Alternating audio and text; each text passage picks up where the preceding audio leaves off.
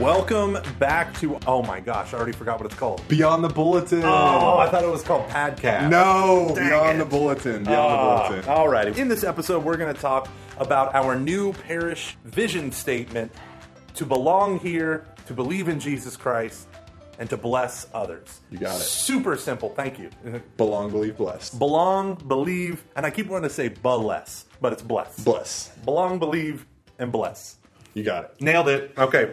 And the reason why we do that, you hear that in a lot of like mega churches, right? That's to love others, to love God, and to serve the world, and things like that. They come up with these very pithy statements that not only drive the mission of the church, but also how they frame everything else around it. And doing a whole bunch of research with this, we wanted to be able to present something that was broad enough that our parish could understand and kind of rally around, but was also specific enough that you could deduce action from it, right? It drove us to a better version of our church than what it was before. A true vision of where we could be and where we should be.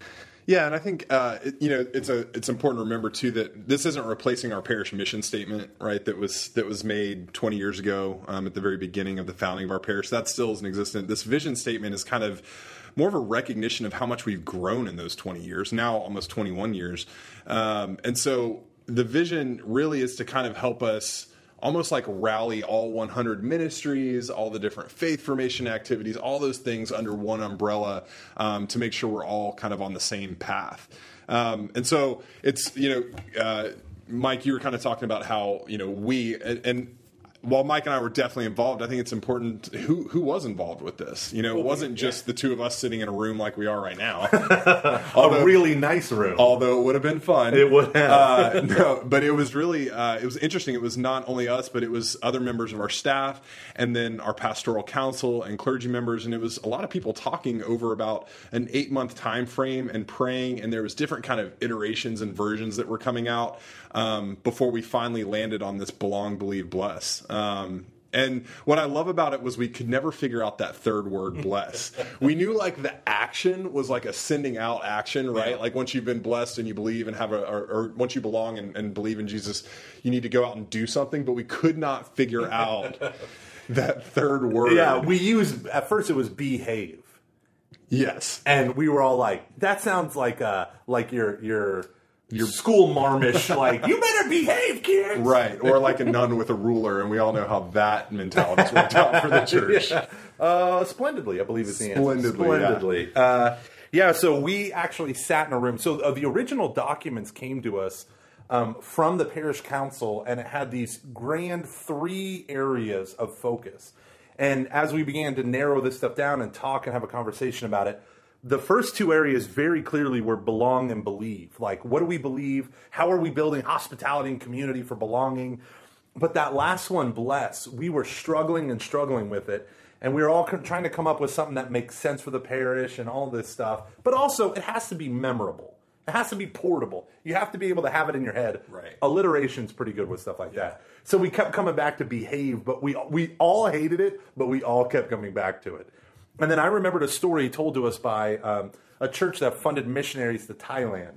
And they did 2 different models, a converter model and a blessing model. And the converted model was essentially a guy standing on the street corner with tracts about how to believe in Jesus. And they would just be like, hey, you heathen person, do you want to have a relationship with God? Do you know what Jesus did for you? And the other model, the blessers, were people whose whole function was move into the same neighborhood and be very public about your Christian faith, but the whole idea was you're there to bless your neighbor.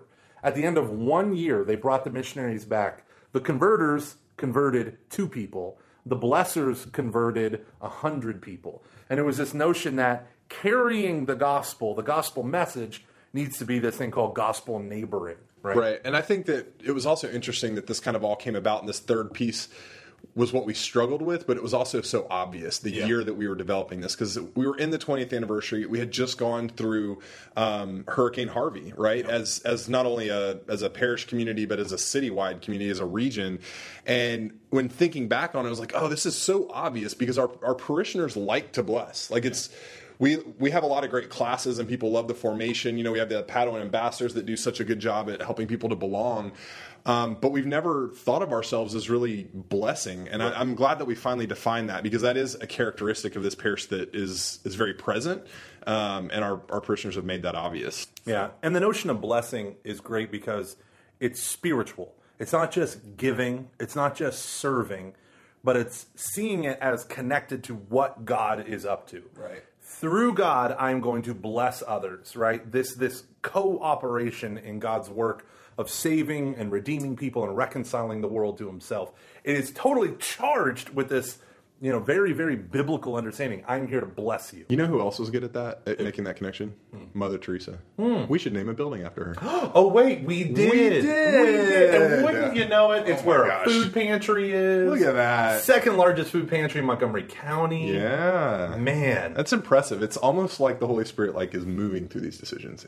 Almost. If only our parish staff would pray to the Holy Spirit more. Oh, wait. We do. We do. You're welcome, America. Just kidding. I got to stop saying that. One of the things that is awesome about that St. Teresa Center is that whole building, though it does have classroom space and for two different kind of spaces for classrooms, overwhelmingly that building is dedicated to one purpose, which is blessing our neighbors in need. And I remember talking with a gentleman who was like, I'm really weary about giving handouts to poor people. And I was like, whoa, okay. Matthew 25, judgment of the nations notwithstanding, sheep and goats. Why do you say that? And he said, well, I don't want to be someone who's enabling someone who is failing all this stuff. And I remember thinking about that and talking about that with this guy and just really leaving the conversation unsettled. And it wasn't until I came across this writing by a Presbyterian reverend named Timothy Keller. He talked about this notion of what is the church's role in providing the needs for the poor. And he says an individual and a local church can do one of two things or two of three things. I mean, number one is immediate relief. Right. Which we saw during Harvey. It was unbelievable. Yeah, and people mobilized at our parish every single day. All you good old boys with your pickup trucks lined up, right, and just filled the beds and drove them off into Houston. But the other thing is, so you have immediate relief. That's what individuals do and parishes can do. And then you have that next step, which is like development. Parishes can do that, but really individuals can't. Development being education, right? So at St. Lawrence in Sugar Land, as an example. Teach a man to fish is what you're talking about. Exactly. Yeah. So the English classes for people who are new to the country, all of this stuff to help them acclimate to whatever they need, skills and type stuff. The last is like legislation reform, right? And that thing the local church should not be a part of, right? It's beyond our pay grade, as we say. But when you look at something like the food pantry, we provide immediate relief for families. And I remember back when I was a youth minister, when the recession hit, you had men driving up with their heads low, tear-stained eyes, right, rolling up in a brand new Escalade. And some of the kids, the teenagers, back when I was a youth minister, were like, I don't want to put this bag in there. This guy's rolling up in an Escalade. And Tom, who was running the food pantry at the time, he said... Tom Gasse? Yes. Yeah, we love Tom Gasse. We love Tom Gasse. Shout out to a great parishioner. Absolutely. He said, well, what do you think? Like, do you think this guy can just sell this car right now? Everyone has these Escalades that no one wants to buy or can buy in this recession. So they're stuck with a payment on a car that's too much car that they can't make, and they can't even buy groceries for their kids. And it just shows you poverty in a totally different way. And that guy needed immediate relief for his family. And our parish, because of that food pantry, now at the St. Teresa Center, was able to provide. That's cool. Yeah. So we've talked a lot about the blessed part. Now we've actually almost gone in reverse order. Maybe we should go back to the first two, to belong and believe, and kind of talk about those a little bit. So I think that, one of the interesting things about the order that we've chosen for this vision statement, belong, believe, bless, I've heard a lot of people, when we first announced it, say, well, shouldn't you believe in Jesus first before you can belong? And, we actually did think about that and we prayed through that. Gomer, I wanted to see if you wanted to kind of explain that. Yeah, so that was the most controversial part of this whole thing. Because people were like, how can you belong to the church if you don't believe in the teachings of the church? Right. And I said, you're not thinking about it in the way that we're trying to approach this. People belong to groups, to friendships, to this and that. I said, we have a million different contact points in our own life where we belong to things, right? I'm a Kroger Club Card member or whatever, right? Now, all of those things do something. That is, it connects me to a wider group of people. And so someone said, well, how am I going to, know what the church teaches if I belong to the church? I said, don't think of it as belonging to the church. I said, think of it first and foremost as you as a parishioner. You have friends that belong to you and you to them. We belong to each other. And it's through that sense of belonging that they can come in to believe who Christ is. But what we've discovered through study after study, particularly by groups like the Barna Group that does specifically religious Christian-focused studies, is that people don't want to believe first. Postmodernism is a thing where they are sketchy. They are super, super sketchy and cynical about truth claims, right? Saying, I have the capital T truth. But if you can love them for who they are, right, you can love people actually into the church. And the postmodern kind of mindset is, I'm skeptical until your life shows me otherwise. So our goal is to help people belong. No, that doesn't mean giving Holy Communion to people who aren't baptized. What it means is forming a million points of contact with people so that they know, not that they belong so that we can make them Catholics and up our rosters. Lord knows we don't need that. But that they know that they belong and that we belong to them. Right. And I like what you said about like the postmodern mindset about all this, because if you think about things that are like successful, that are kind of newer in the past 5 years, like in society, like a food truck park is a great example of that, right? Like the trucks rotate out, essentially saying that the people that go to these places, they don't even care if there's a consistency of food trucks. They don't care about that. They go because of the atmosphere of belonging. That's more important to them. And so I think that that's kind of an important distinction to make. And then also the other thing that I love about the order of this is that everything, and I learned this kind of in my catechetics and theology classes and in undergrad, is that everything that we do as church should have Christ at the center. And so I really think that this belong, believe, bless kind of highlights that. It puts Christ at the center. It makes everything Christocentric that we're doing as a parish. Ooh, Christocentric. That's a big word. You are welcome. You play that in Scrabble, you instantly win the game. It folds into a black hole, never to be seen again. Wow. Yeah. Christocentric, all one word. We're going to play Scrabble later? Probably. Perfect. Probably. Looking forward to it. So the other statement that we have is believe. And this is so important. In a skeptical age, we are unashamed to propose Jesus Christ for people's belief. So one of the things that I do as the adult formation director is the RCIA. I love helping people get baptized, become Catholic. If they already are baptized, we have a program called Inclusion that people might fit into. If they're Protestants wanting to become Catholic. One of the things that I've discovered in our postmodern world is that people don't understand the nature of belief because we use it today as opinion, right? So we say, well, I believe they're at the store. We mean, I think, maybe, sort of. It's an unsure knowledge. But that's not the understanding of belief through the eyes of the Catholic Church. Belief, or supernatural faith, is you get at truth through what you've heard. And that's one of the most important things. Yes, you can see truth for yourself. We call that reason. Or you could hear the truth from what others have seen. It's the Word made flesh. It's the Word made flesh. I didn't see Jesus, though. That's why Jesus to St. Thomas, the doubting apostle, right? The great doubting Thomas. I think the doubting Thomas image, or the story in John's gospel, is so perfect for our postmodern culture. Because John says, all the rest of the apostles saw the risen Lord, and he's like, I'm not going to believe until I shove my fingers into his wounds. I should have been named Thomas. Yeah. That would have been me. That would have been you? For sure. It's so funny because, everyone's like, we just saw the risen Lord. And he's like, no, you didn't.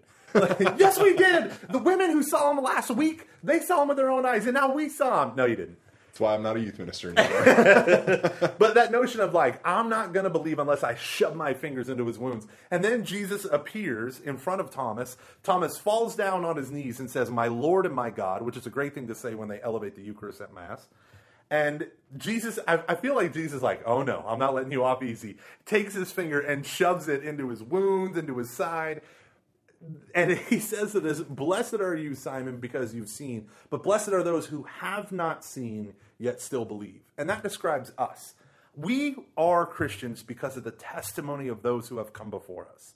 The Christian faith, for it to be believed, must be handed on, and we trace it all the way back to those great eyewitnesses that we call the apostles and the things that they've done and accomplished. And so our kind of pithy mission statement is that you belong here, that we are going to go out of our way to carve a space for you here, that you belong here, that you believe in Jesus Christ. Not just God, not just a supreme being or a higher power, but that you believe that God's Son, Jesus Christ, the incarnate Word of God, entered into the human story, died on a cross, rose from the dead, and is now sitting at the right hand of the Father.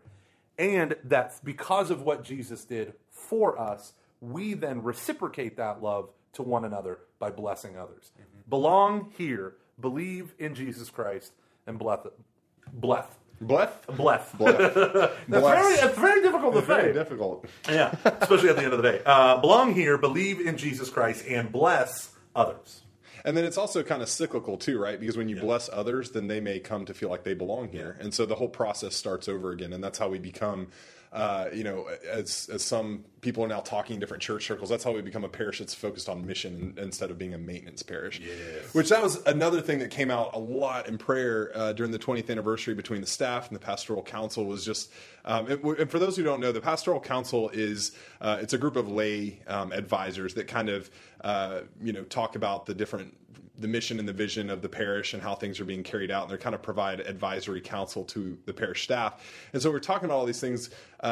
We realized that it would be very easy as a parish to rest on our laurels at 20 years and not try to allow God to do something deeper in each one of us personally, but more so as a community and as a parish. So our goal is to not become a maintenance parish and just kind of maintaining what we've had the first 20 years, but to be a mission parish and let God continue to really just kind of wow us in the next 20 years and beyond. So yeah, that's pretty cool. Something else I was thinking about, Gomer, that made me laugh when you're talking about the believe part and doubting Thomas is how nasty it is to think about someone putting their finger in a wound. But how cool it is, because really when you talk about like belief in Jesus Christ, it's messy. Mm-hmm. And it's gory, and sometimes it's not like the prettiest image, or the prettiest Catholic artwork that we might have in our homes. It's Caravaggio. Yeah, I mean, it's literally a messy process sometimes to believe in Jesus, and that's something that I have to remind myself when I'm having maybe a bad day in the office, or maybe I'm struggling with my kids to pay attention in Mass on Sunday. Or it's the summer of 2018 in the church today. Yeah, or there's just, a huge, massive church scandal, whatever it is. Like the summer of scandal. Yeah, like there's so much that you can unpack in that story of doubting Thomas in the Gospel of John. It's true. Although the theological nerd in me does want to point out that it was Jesus' glorified body, so they weren't gushing wounds. Oh my gosh, it's still weird. It is weird. It's still weird. I can just imagine St. Thomas being like, "My Lord and my God," and Jesus just being like, "No, I can play back the tape if you want. You said shove my fingers into his wounds. We're doing this right now." So do you think, if it was his glorified body, were there like bandages there? No. It just would have been the point. It would have looked like the crucifix, like in our church, or like the ripped Jesus, CrossFit Jesus, the CrossFit Jesus. Yes, pun intended. Yeah, but I do want to make another follow-up theological point. The wounds were there to show that it was the same body that was crucified, but the wounds weren't diseased like our wounds would be, or there was Jesus wasn't resuscitated. So essentially, you just totally undercut my point. I mean, that's okay. That's okay. This is the beauty of the church and this podcast. No, it's great. I need you to keep me on track so that I don't speak heresy in my own mind. This is also why I try to avoid microphones most of the time. Yeah, that makes sense. I'm going to do that mission statement one more time, because I think you can put this in your own life, and it'll apply just as much to your own life as it does for all of our 100 plus ministries here at the parish, as it does within each ministry. Some ministries are really good at that belonging component. Some are good at the believing, maybe it's a class or whatever. Some are good at blessing, like the food pantry. But each ministry, it behooves you. Yes, I said behooves. Wow. I know. Another B word. It behooves to belong. No, what we need to do, no matter where your ministry predominantly falls on that spectrum, you need to make sure that you're helping people belong, that you're growing what they believe in the truth of Jesus Christ, and that you're helping them, not just blessing them, but helping them to become a blessing to others. So there's movement here, and like you said, it's cyclical. Hopefully it's a spiral going up, right? Yep. I think so. To belong here, to believe in Jesus Christ, and to bless others. That's what it means. That's our vision at St. Anthony of Padua. Thank you all for listening. See ya.